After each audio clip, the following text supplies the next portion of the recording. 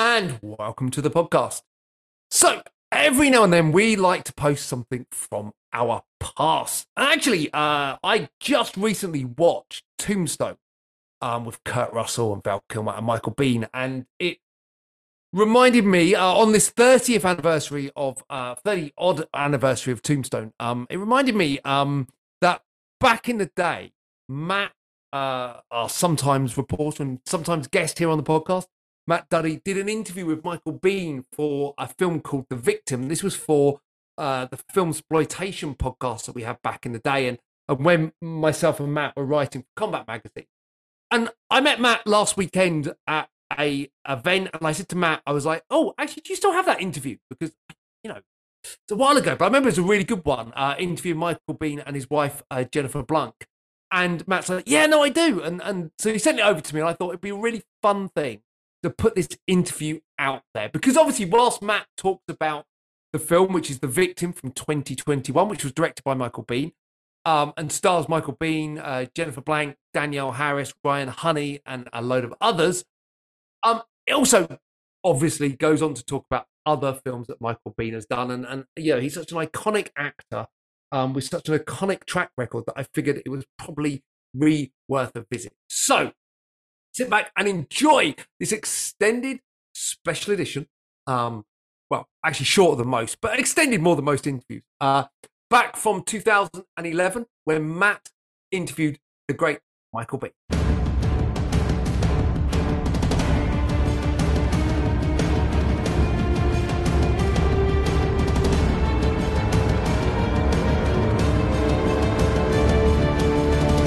Michael, Jennifer, thank you for taking some time to talk with me today.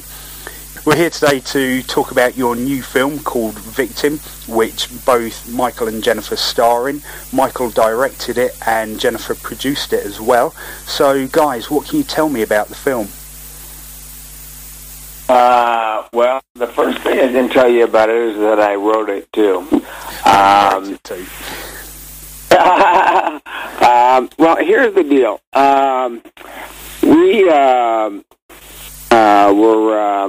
had worked with Robert Rodriguez and Quentin Tarantino in their movie Grindhouse, and I wasn't really exposed to these movies very much, and kind of got a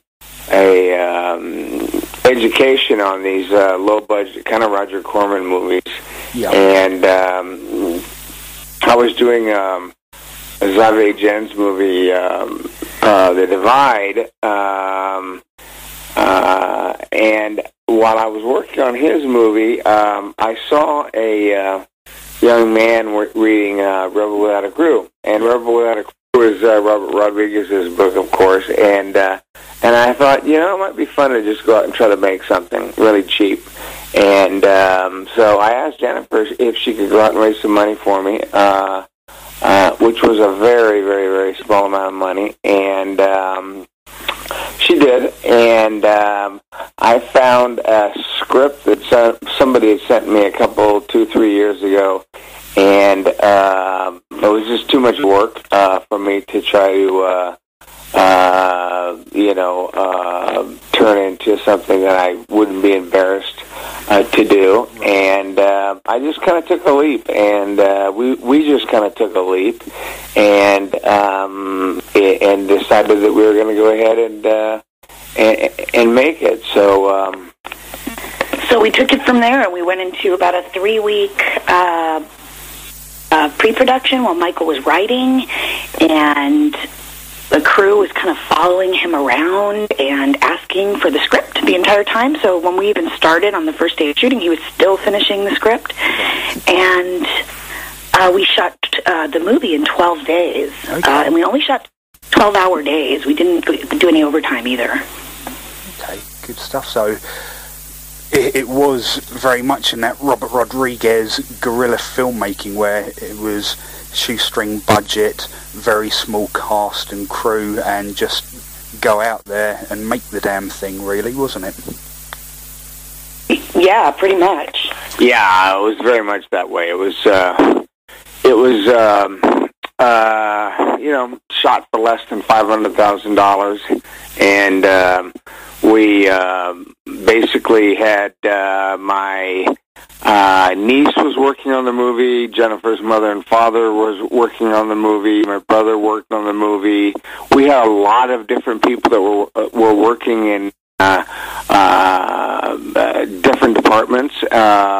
They would be doing makeup and hair, and or there'd be a steady cam operator, and they'd also be our production designer, and we just basically, utilized people that had, more talents than just one. And we had a crew, but it was not like one of Robert Rodriguez's movies where, there's probably about 100 people on his crew. There were probably about 20 people on our crew. Right. With all the amount of different people in and all the multitasking they did, it seems like you probably owe a lot of people a lot of favours at the moment for helping get this actually made in the first place. Yeah, we started off with a certain budget, which was very low, and then there's a lot of, going to people and showing them what you have so far, and basically asking, or even just showing them a script and saying, hey, will you do this, for this small fee, but then we'll give you, a little bit of ownership of the movie, or we'll pay you some deferred money, and that's when where the budget kind of goes up. It's not all necessarily cash. There's a lot of favors, and those favors being, people working for deferred money. So when it got picked up and sold to Anchor Bay, it was gratifying for more reasons than just one, because we are getting to see our people slowly get their money back, which is really nice. Excellent. It seems that you were very passionate about making it, just the way that you went about making it as well. And that really sort of comes off in the performances on screen as well. So, Jennifer, what's it like to be directed by your husband? Well, I had worked with Michael before on other movies. We actually met working on a movie many, many years ago. And it is different, though, than working as actors together, although Michael as an actor does give so much of his all that I already had a feel for what he was like as director. And I always thought, like some of his, mentors have thought, but I, as his partner, always thought he should direct, because I just think he has a talent for truth and for working with actors. But having that been said, being in a relationship, it ups the level of passion. So, I probably was a lot quicker to argue back or ask questions or get more intense than maybe other people. So, and the making of, which will come out on the 24th in UK with the DVD, you'll see a lot of, stuff with Michael very animated, but I'm also very animated and passionate. Indeed. Talking about the passion, so to speak, there's a few sex scenes in the film, one between the pair of you, one with Jennifer and somebody else. How's that when the director is your husband? Well, actually, we shoot... you answer that. Well, I'll answer that, and then I'll let him tell you the shooting of it. I trust Michael so much, and... I think for me, it was a feeling of safety, because I have had other sex scenes and other, sort of passionate scenes in other work that I've done that wasn't something I was producing. It wasn't something Michael was directing. And, when it's Michael, I know he's going to try to protect me as much as possible. So while we have a very graphic, very intense love scene, at the same time, I knew that he sort of had me covered, which is, if you're, as an actress, you worry about your angles and you worry about which way to turn, and you don't want this roll to show or this piece of your leg to show or, whatever. So that was going through my head a lot. And then as far as him directing me with other actors, making out and doing some sex stuff, he's hilarious. He just is like... it's just funny to watch, and you'll see it on the making of. He just wants us to go for it. Yeah, I actually, we ended up shooting the sex scene between Jennifer and I first, because I hadn't even finished writing the script yet. So that first half day of shooting, I was still working on the script.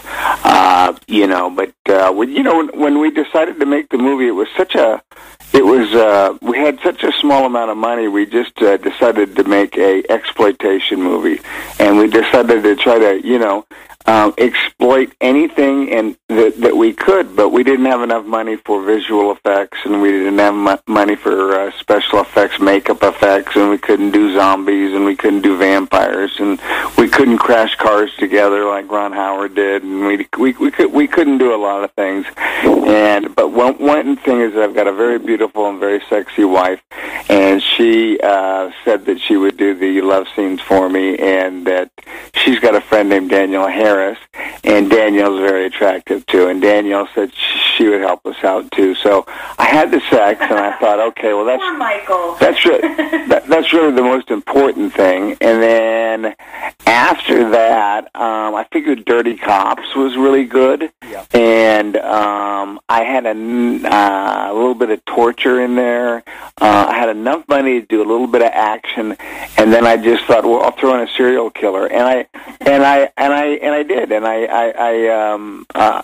I wrote it in 3 weeks, and it's kind of like really not meant to be taken like I hate to say it's not meant to be taken like a serious film, because it's not a serious film in a way. I mean, serious, but not serious. It's right from the very beginning of the movie. I try to let the audience know that there's going to be a few winks and nods throughout the movie when I say that it's, that it is not based on true events. I mean, I am so tired of seeing movies that are based on true events that are obviously not based on true events, that I thought that would be kind of fun to let the audience know that, listen, we're going to have a little bit of fun here. And we started off the movie by doing the opening credits. We kind of, David Fincher and I have a tiny bit of a past, and so I used a little bit of a David Fincher stuff, and then, the drive up up to the cabin is Stanley Kubrick's it's kind of an homage to Stanley Kubrick for The Shining, and of course I do the Quentin Tarantino thing.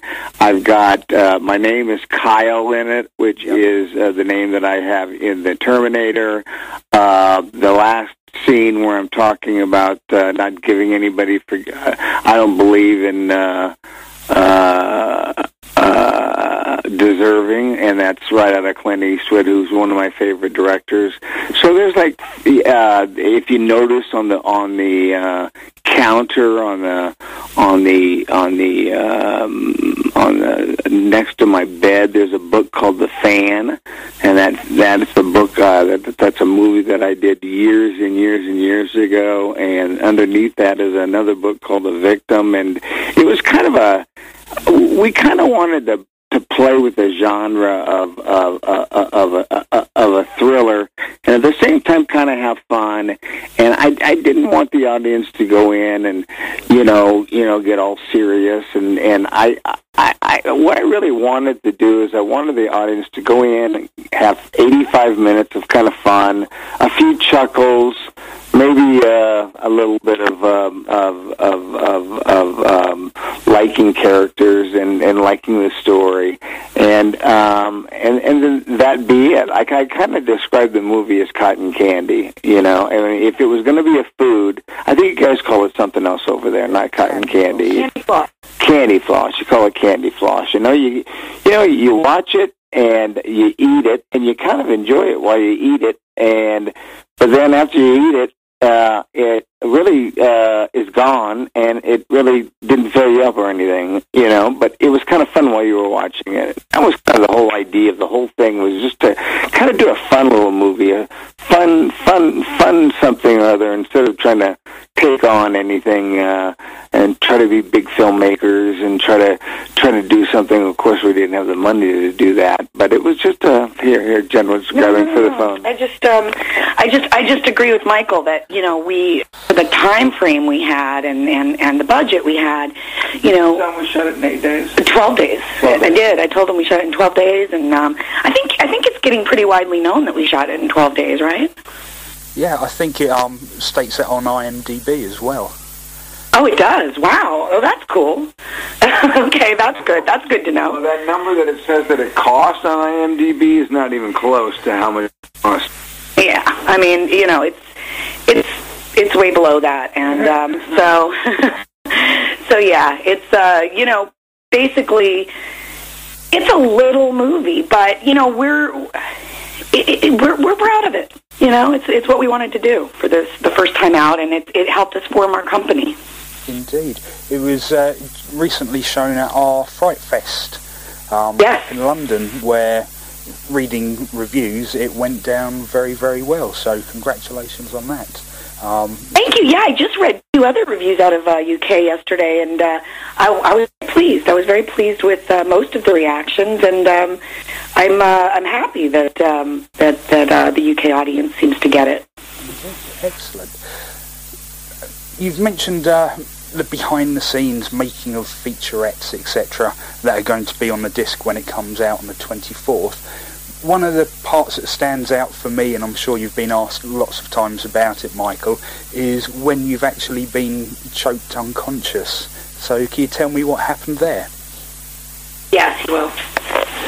Well, I have spent a lot of time with the different police departments across the United States, because I've played a lot of cops and done a lot of research, and they put you together with cops and so on and so forth. And I spent a lot of time with the LAPD. And before stun guns, LAPD used to have something that they called the LAPD chokehold, which is not just grabbing somebody by the neck and choking them out. It's a specific chokehold that cuts off the blood to the brain. And I figured if this guy was a cop, he would know what the LAPD chokehold was. And if he got behind me, he would put it on me. And so I, against a lot of people's advice, asked him to put the chokehold on me. And he did. What surprised me, really, was how fast it worked. I thought, it would take, 15 or 20 seconds, and I think it took about 6 or 7 seconds. And I told him if I got into any trouble, I would just tap out, and tap him, let him know that to let go. And I did do that. I felt myself kind of going silly, and I tapped out. But I tapped out just a little bit too late, so I was kind of in la land there for about I'd say about 5 or 10 seconds, where I was confused. I didn't know what was going on. I thought maybe I'd had a stroke. Nobody was coming to my aid. I couldn't talk. I couldn't really. Just very, very, very confused. And but it's not any different than all these guys who do MMA and they all get choked out and stuff like that. I mean, it happens it happens quite often. And as soon as I got the blood went back to my brain, I think we were probably shooting that same scene with a different chokehold about 3 or 4 minutes later. I mean, we had to shoot the movie so fast, and I think what a lot of people what's good. I love to be able to talk to people that know the movie that was shot in 12 days. I'd never shot a movie in less than 24 days before. And, when you go to a movie, to a place to buy DVDs and stuff like that, and you're looking around at movies and stuff like that. You pick movies you think look interesting. It never crosses your mind how much the movie costs. Yeah. The movie's either going to be good or it's not going to be good. Yeah. And it's really hard to make a really good movie in 12 days. I always say it's like if you have $100,000 in 6 weeks to build a house, you can probably build a pretty nice house. But if you've got 10 days and $5,000, it's going to be a different kind of house, So, I under the circumstances that we shot it in 12 days, and that I wrote it in just under 3 weeks, and I mean, from the beginning of the idea of the money, when I found out the money was good, and the first check cleared, that's when I had to start writing, and till the end of shooting was 5 weeks. And I'm just very proud of the fact that I got anything in the can, let alone a movie that is makes somewhat sense and seems to a lot of people really seem to enjoy it. We've I found out being a director is writer director, that was tough. Shooting the 12 days was tough. Then I thought, okay, well, I'm going to get into the post house and get in there and do all the cutting and the sound design and visual effects and all that kind of stuff. And that was going to be really kind of leisurely, which it was, but it was still kind of intense. But then I realized, and I thought I was done. But then I realized that I had to sell the movie, and it's hard to see. It's hard to get people to watch movies. I mean, these guys are, big executives, and they run these companies, and it's hard to get them to sit down to watch a movie. And what you really want to do is you want them, especially with this movie, you want them to sit down and watch it with an audience. And And when you watch it with an audience, there's a different, I think that's probably the true with all films. There's a different feel to it.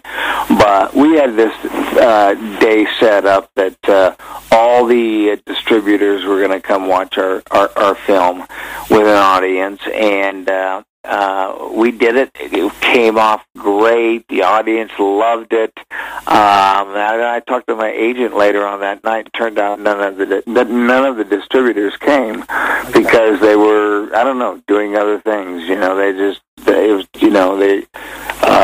it turned out I think Bruce Willis had a screening that night too, kind of a sneak screening, and they all went to that. So. And Jennifer and I had to take the movie, and we had a Kevin Smith kind of tour with it. Yeah, we took it to.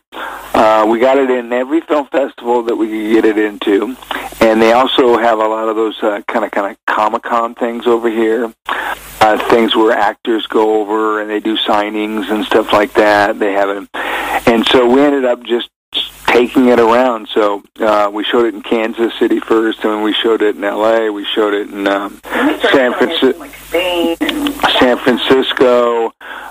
We showed it in Louisville, Kentucky. We showed it in Lexington, Kentucky. We showed it overseas in Japan. We showed it in Spain. We showed it in Belfast and Dublin. And the more we showed it, the better reviews. I mean, not the better reviews, but the people would like, let's say if we showed it in Texas, if we showed it in Austin, well, they would run down from Quentin Robert Territory and or Ain't It Cool News, and they would review it. And the better reviews we got, the more the companies like Anchor Bay and Phase 4 and all the different distribution companies kind of came knocking at our door, and I thought the movie was worth a certain amount, and I wanted to get that certain amount, and I kind of wanted them to kind of start bidding against each other, and they did to a certain extent, but I really wanted to end it up with Kevin Kasha and Anchor Bay, because he was really nice to me when we were working on The Divide, and so he bought it. And he bought it, Anchor Bay bought it for the U.S. and Canada and U.K., and they were interested in it for Australia, but there was like a little bit of, bidding situation, which is good for us, so we ended up at Transmission in Australia, but we're involved with Anchor Bay a lot, so that's cool. Great stuff. You mentioned that off the back of this you formed your own production company, your Biehn Productions. So what's next for you guys? Well, You know, we have a movie in the can that's like in post. It's not finished, but we shot it this summer, and we're actually going to see it today for the first time. We're going to see the rough cut, the real rough cut. You know, there was an assemblage at one point, but right now, you know, it's more of an actual rough cut that they've been putting together.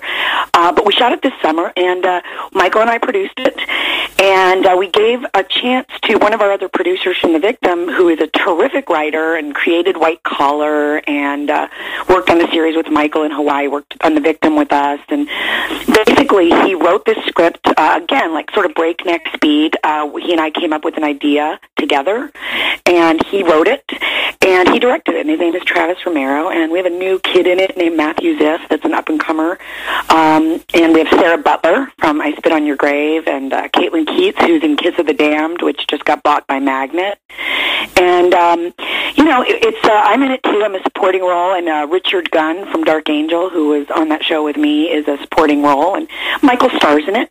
Right. And he and I are going to look at it for the first time today as just producers, like the the tiny little studio that we are.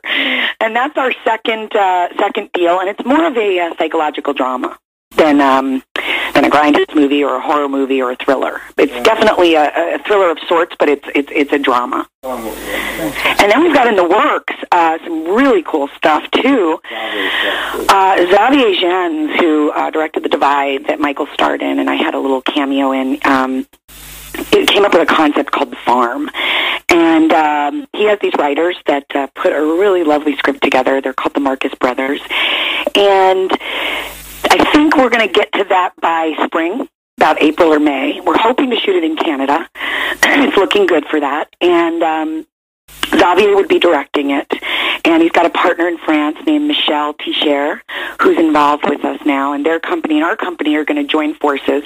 And it's going to be a lot of the cast of The Divide and some of the cast of The Victim.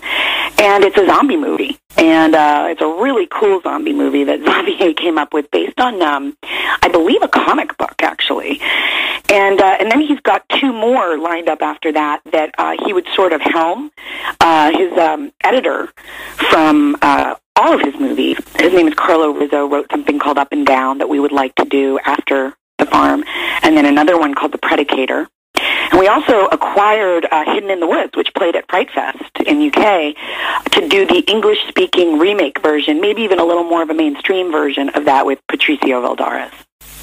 So very busy in the upcoming months and years then, with quite a few films on your side. Yeah, I mean, we're still in the works of, like, a lot of it is half-funded, partially funded, in way, way early pre-production, in early writing stages. Yeah. So as long as we get through those intense stages of making sure we've got the budget and we've got the scripts and we've got everything covered, then, yeah, we're going to be really busy. So fingers crossed.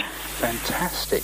Michael, you've probably been asked 1,000 times. You've worked with James Cameron on Terminator, Aliens and the Abyss. What's he like to work with?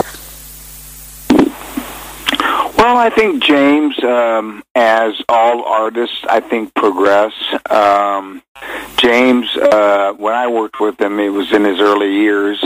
Yeah. I kind of found him to be a little bit like a kid in a candy store. He cast me in the movie, and then Arnold Schwarzenegger was supposed to be doing another film, and it was Conan the Barbarian. He had done the first one, and the option for his second one got picked up. So James and I had about 3 months together while Arnold went off and shot Conan the Barbarian, and I got to know Jim very well. And we went out shooting a lot. We went out kind of race car driving a lot, and we also spent a lot of time in Stan Winston's special effects studio, and I could. He showed me all of his drawings. They showed me how they were going to make the Terminator look real. All the remote controlled kind of like turning heads, and it was kind of the first time that I thought, wow, this is kind of could really be something kind of interesting. He's a really, really intense guy, but he is not, loud or I describe myself actually. I've worked with directors that people say are difficult to work with, which is some people say James is difficult. People have trouble with Billy Friedkin. People have trouble with Michael Bay. People have trouble with Val Kilmer. Yeah. I think that you could take like all four of those guys and wrap them together and on their worst day, and that would be like me every day shooting the victim, because you just don't have time to get things wrong. I'm happy to say that although I was screaming the entire time, that nobody quit, nobody got fired, and I think everybody had a lot of fun but me. But James is, I get the feeling, I could be wrong, and I don't want to speak for James, but I get the feeling that filmmaking for Jim at this point is kind of a secondary kind of a vocation in his life. I think he's much more interested in underwater exploration. I think he's kind of our generation's Jacques Cousteau. I think he loves to go down in submersibles and they document certain animals and certain fish that they've never seen before, and document the Titanic and with these little mini submarines and things like that. And Jim is just a wonderful guy, and I really kind of don't know where my career would have gone if I hadn't met him. I've said before that, like, Robert actually, because of all this Grindhouse stuff, and he told me, he said, "Oh, why don't you go out and make one?" I always say that that Robert Rodriguez inspired me to make this movie, but that I would take a bullet for Jim Cameron. And Jim Cameron is the kind of guy that you'd want in a foxhole with you. Yeah. He's smart, he's brave, he's he's handy, he is quick on his feet, and one of the reasons why I like being an actor at this stage of my life so much is the chance to work with people like Robert. Quentin was on the set a lot. Quentin Tarantino was on the set a lot when we were doing Grindhouse, working around Jim, working around people like Friedkin and Michael Bay, and it's really kind of a joy. It's kind of like watching Wayne Gretzky, on the ice, or it's kind of like watching Brett Favre play football. And it's you're on the team. Maybe you're a tight end or you're a linebacker or something like that. But to watch these guys that are just so masterful at what they do is almost more exciting than working with them. And if you can add anything to what their vision is, it's very gratifying. Excellent. When you were filming The Terminator, did you have any sense of how big the film would be? Well, I had a sense that it might, that people might, it might surprise a few people, and it might be better than people thought that it was going to be. I mean, you have to remember at the time that, just to tell you the story, I mean, I got a call from my agent, and they said they wanted me to meet Jim Cameron, and I said, okay, who's Jim Cameron? And they said, well, he's a director, he works for Roger Corman. And I said, well, what's he done? Has he directed anything before? And they said, well, he was on Piranha 2, but he got fired off of Piranha 2. And I went, well, okay. Well, who's producing it? And Gail Hurd's producing it. And I said, well, who's she? And they said, well, she works for Roger Corman a lot, too. And I said, well, okay, who's starring in it? Or who else is in it? And they said Arnold Schwarzenegger. Well, you have to remember at that time, back in the 1983, Arnold Schwarzenegger was not the governor California, nor had he had any big hits. He was a guy that everybody kind of snickered at in the business as being a guy that would never make it because he couldn't, get the English language down. And to his credit, he proved everybody wrong. Yeah. But at that time, he was not somebody that you would think, oh, you're doing a movie with De Niro, you're doing a movie with Pacino, you're doing a movie with, Sean Penn, you're doing a movie with, whatever. You're doing a movie with Arnold Schwarzenegger, And it's like, and so I said, okay, so he's starring in it. Well, what's the script about? And they said, well, it's about like a kind of a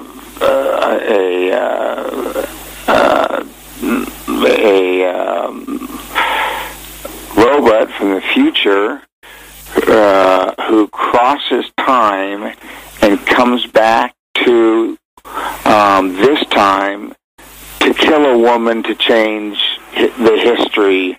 And you play a character who crosses time. And I mean, it all sounded so ridiculous, and it all sounded like, like it was not, didn't really seem to have the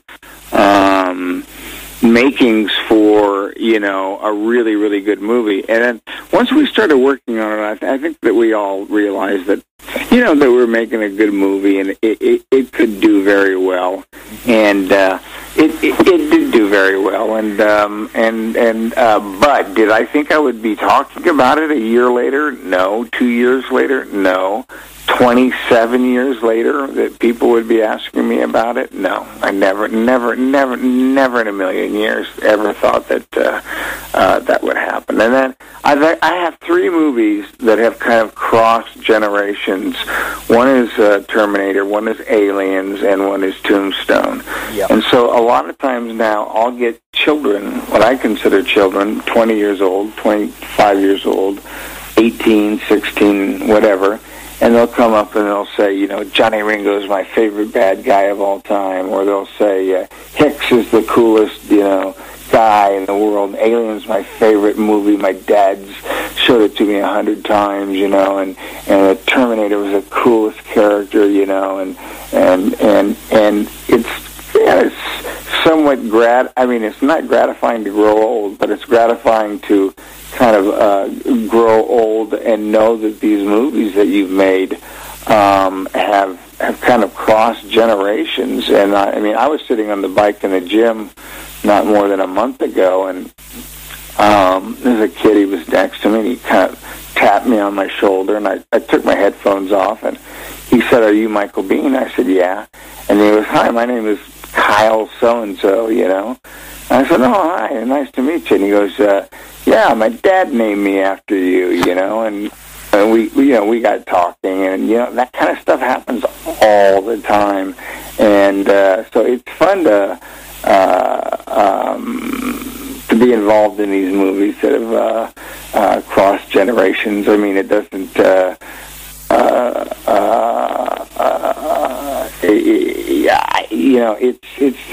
It's just. There are a lot of really brilliant actors out there, that have done a lot of great work, but they don't have that kind of Jim Cameron kind of Tombstone kind of element to it that crosses generations. So I've been very lucky in that sense, and now it's very funny. I tell you this, you can write this, you can tell them that I'm just laughing about it, that like all of a sudden, because of this movie, all of a sudden I've become iconic. I've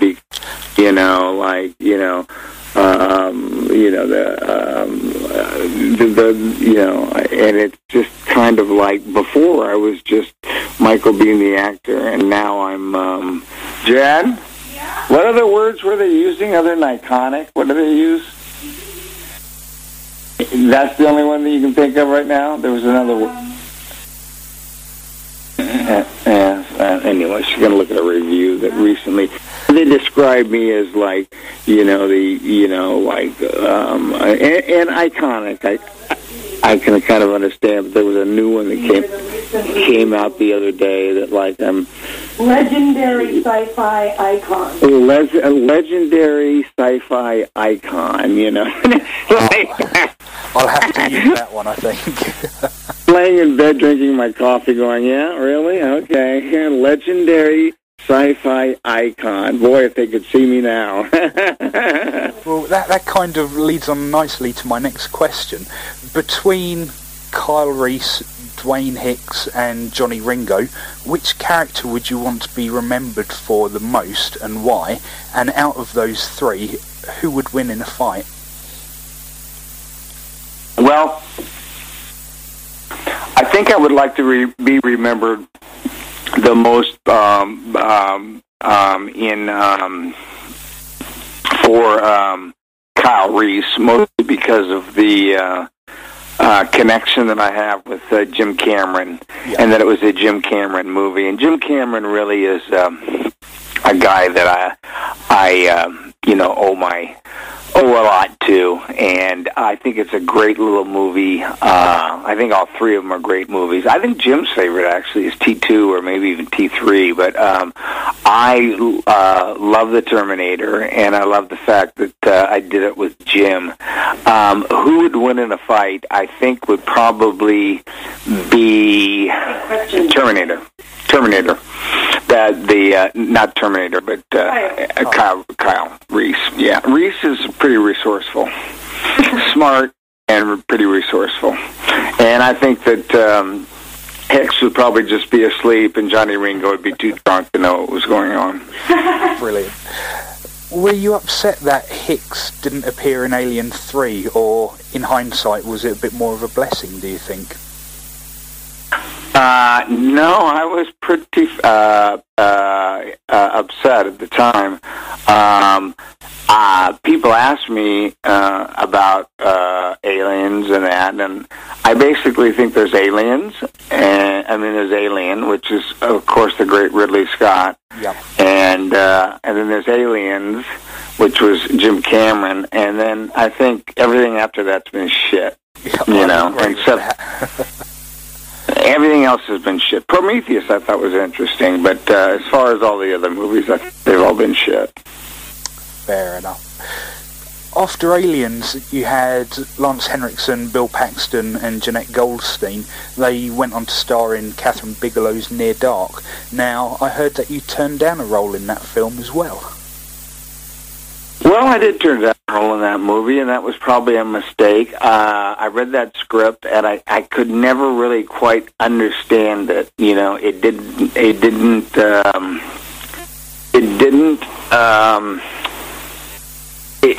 just didn't make sense to me. I couldn't follow it, and I'm a real. When it comes to acting, I'm a real kind of meat and potatoes, like I want a beginning, a middle, and an end. And if something doesn't make sense to me, it just doesn't. I just can't understand it, and I couldn't understand that script. I read it and I reread it, and it just didn't make any sense to me. The way that they would jump from one place to another place, and it would be night and it would be day, and I made a mistake. I'll tell you that. That should be your number one quote on that little subject, was I made a mistake. And the big mistake was instead of thinking about my career, which as you get older you realize really isn't that important, what I would have really gotten a chance to do was work with Bill and Jeanette and most of all Catherine Bigelow, because Catherine, of course, has gone on to do many films, yes, and great films, and I never got a chance to work with Catherine, and I've always liked her. We came close on a couple of movies. We came close on working together, and we never got a chance. So I think just for the fun of it, for the fun of dressing up and all that, and playing the early, what were they, zombies, or were they, they were vampires. Play the vampires, I think would have been a lot of fun. And, Bill Paxton is a a guy that you can't help but having fun with, and him dressed up in a vampire outfit, I think, is just about says it all as far as having fun. Indeed. Well, with your history of playing Navy SEALs, I'm surprised that Catherine Bigelow didn't offer you a part in Zero Dark 30. Well, sometimes there's roles that are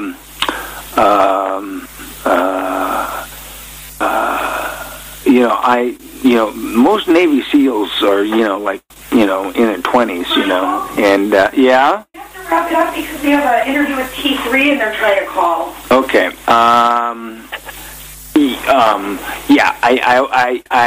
I'm not sure. I haven't read that script, so I'm not sure if there were any roles in it for me.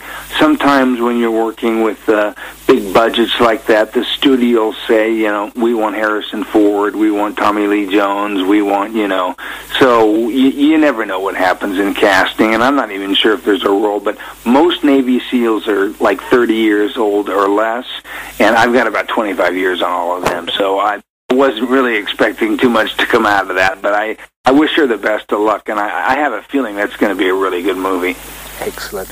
And as I can hear that we've got to wrap up just very quickly, you spoke about Grindhouse with Tarantino and Rodriguez, so Michael, do you have a good recipe for barbecue sauce? Yeah, but I'm not giving it up. Fair enough. Lovely. Thank you very much, guys. It's been a pleasure interviewing the pair of you today. I wish you every luck in your upcoming films, and congratulations on The Victim.